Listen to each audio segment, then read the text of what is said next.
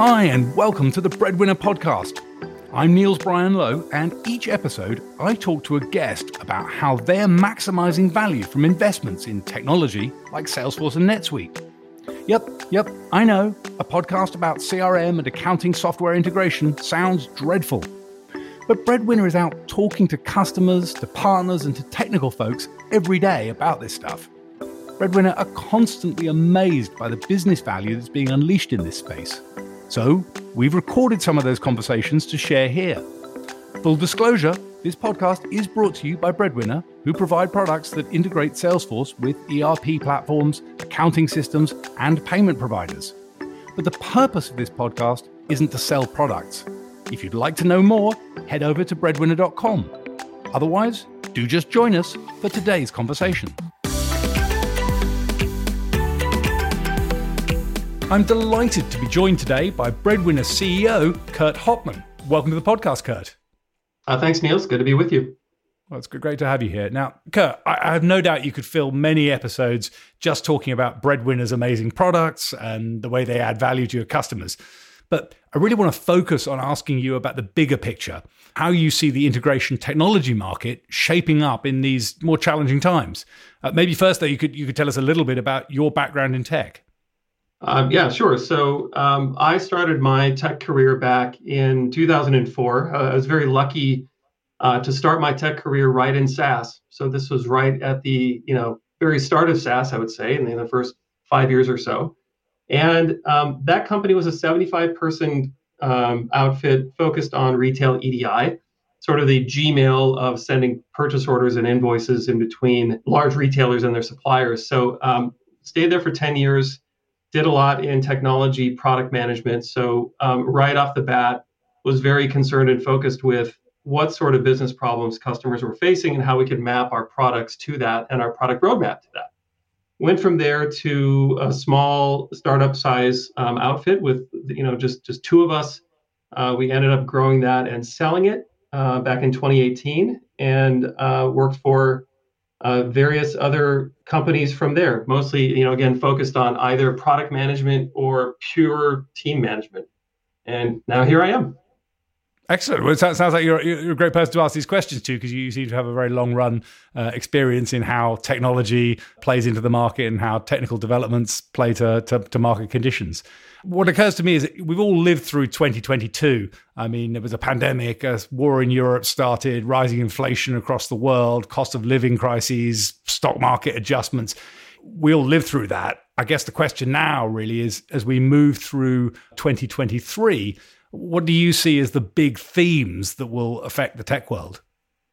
Well, I think there's everything you mentioned, but I think there's a slightly more worrying phenomenon happening right now, which is starting from before I joined up in SaaS until now. SaaS and tech has enjoyed a pretty steady and pretty aggressive S-curve for about 20 years, right? And it's been interrupted here and there by things like the financial crisis of 2007, 2008. Of course, there's the 2001 dot-com bust. But even through that, we've pushed through as tech in this massive world-changing S-curve of growth. And the latest crisis really punctuated it by saying, okay, we're going to take 10 years of digital transformation. We're going to pull it into 18 months because of a global a massive pandemic event. And that, in combination with other events that are happening right now, are really combining into this slowing or this topping up of that sort of macro S-curve. And nobody really knows what to do about it. And it's causing people in the investment world, in the tech world, to kind of semi-freak out because it's really, it hasn't happened on a macro level yet. So I think a lot of people are worried, and what that has turned into is a response to the hiring wave of 2020 through 2021 is now we're shedding some of those jobs, and we're actually shedding a lot of them, a little bit over 250,000 globally, and that list is growing. In fact, I think just this morning we learned that the folks over at Disney have decided to shed, I think, 7,000 jobs, and so that's just the latest hit in this overall narrative of we've hired a lot of people, And now the pendulum is swinging from greed to fear. And when that happens, CFOs are in charge now. We're thinking about more bottom line concepts than top line concepts. And we're finding ourselves in a more challenging business environment where we're really having to focus on how to do more with less. That's fascinating. And, I guess the other question for you is, you see these macroeconomic conditions happening, but at the same time, you're out talking to Breadwinner customers every day. You're engaging with them, talking to them, hearing their concerns, their pains at a micro level. What are the big themes? What are they telling you? What are you hearing from them about their business challenges on the front line? I think they're all worried about how to sell and who to sell to. And without that, again, that top line growth, they put a lot of energy into how can they sell more? How can they find those market niches? How can they grow? And while they're pushing hard in that direction, they're trying to do that with fewer and fewer resources. So folks are looking to their right and their left, and they're not seeing as many people there as there used to be. And that has a psychological effect. First of all, it's just hard. And second of all, it changes the problem space.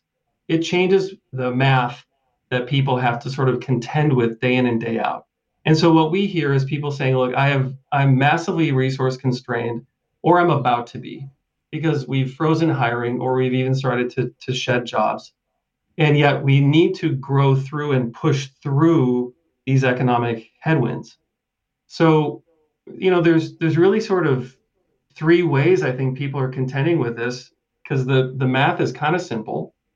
One is you can have the team just physically work more, longer hours, become more intense, do more. But that's only temporary. And that's really not what we would do here. But it's temporary. I think you can do that for a little bit of time. You'll get more burnout and generally a less happy workforce, which no one wants. That's one thing. Another thing you could do is just do less, right? Like with fewer resources, you could work at the same pace, but then achieve less as a team. And that's not a good answer either, because in a competitive environment, and especially one where we have these economic headwinds that we just haven't been used to for like a decade, your business can lose position and can drop its pace. And that's bad too. That's not a great answer. And so the third thing you can do, and why we talk to the customers we talk to, or more accurately, why they talk to us, the third thing you can do is you can find and invest in technologies and tools that act as a force multiplier on your team. So we can go back to that catchphrase, right, of doing more with less. And that's what every business is seeking right now. Again, there's this big pendulum where people are swinging from greed to fear. They're going from offense to defense, and they're adjusting their tech investments, in that way. So at least for our part, when customers reach out and talk to us, it's very much on that theme of we're buying defensively, we're trying to do more with less. Explain how you can help us with that. I mean, that's absolutely fascinating, because I certainly know from my own experience leading an SI and one that was very heavily invested in integration technology, that customers have these technology estates made up of different components, be it ERP, CRM, whatever the components of the technical estate is. And it seems to me, and I'm keen to get your views on this, that integration technologies, whether they're outstanding products like Breadwinner's products, or whether it's MuleSoft or Boomi or Soligo or Informatica, it could be any one of these suites of integration tools, whether they almost come to the fore more in these defensive strategies, because the investments are already made in the technologies that sit on a customer's estate. So this how to sweat those assets, how to get more out of them, quite often starts to become a question of how can I integrate them? How can I connect these systems to get maximum value from them? Is that a theme that you see? Yeah, I'd say that's right. There's a short list of applications that every business needs to go by and direct most of their tech investment into. ERP is one, CRM is another. Sometimes you have cloud servers or things like that, but really it's this small handful of investments that you make, and then a long tail of other smaller SaaS apps. Well, it's almost always that you're plowing a lot of money into your ERP and a lot of money into your CRM because you're running your business primarily on those two systems. And because nobody buys, I shouldn't say nobody, but very few businesses buy ERPs and CRMs from the same vendor that have a native level of integration that's just perfect, right? That just does not exist. Instead, people just say, okay, what's the best of breed solution I can go buy? And then how can I figure out how to extract as much value from those things as possible? And a major vector of how you extract value is how well do they integrate? How does my team's workflow traverse these massive systems? How can that be as smooth and seamless as possible with as few errors, open questions, and just on and on and on? So it really is a phenomenon where businesses are looking in the mirror and saying, okay, we have all of this technology in-house. We've, in the past 3 to 5 years, we've hired a lot of people, we've made a lot of investments. Now is not the time to keep acquiring more and more. Now is the time to more look in the mirror and say, what can we do to squeeze more value out of it? And integration has been and always will be a major part of that. Thank you. That's wonderful. And just finally, I'm not asking you to plug your products. People can go visit the breadwinner.com website if they want to see those products. But what's your vision for Breadwinner and for the market as you look 3-5 years into the future? What do you think that looks like? Well, I see what we do as we're sort of a time factory where we our products produce time. They sort of create it out of thin air, and we very much won't depart from that theme. We aren't looking to diversify and do all these other things. Our specialty and the heart and soul of our business is how can we let our customers extract more value from the technologies that they have, such that they can save lots of time, confusion, headaches, stress, and who knows, spend more time with their family, with their dog. Right? There's lots of that folks can do if they have the right tech stack and if they deploy it in the right way with smart partners. We hope to be that, and we hope to help people there. Well, thank you so much, Curt. I really appreciate you taking the time to come on the show and talk to me today. Good luck with everything you're doing at Breadwinner and facing like your customers and families around us, facing the economic challenges that we all face now. Wish you well, and want to say a huge thank you for joining me today. You're very welcome, and yeah, thanks for speaking with me.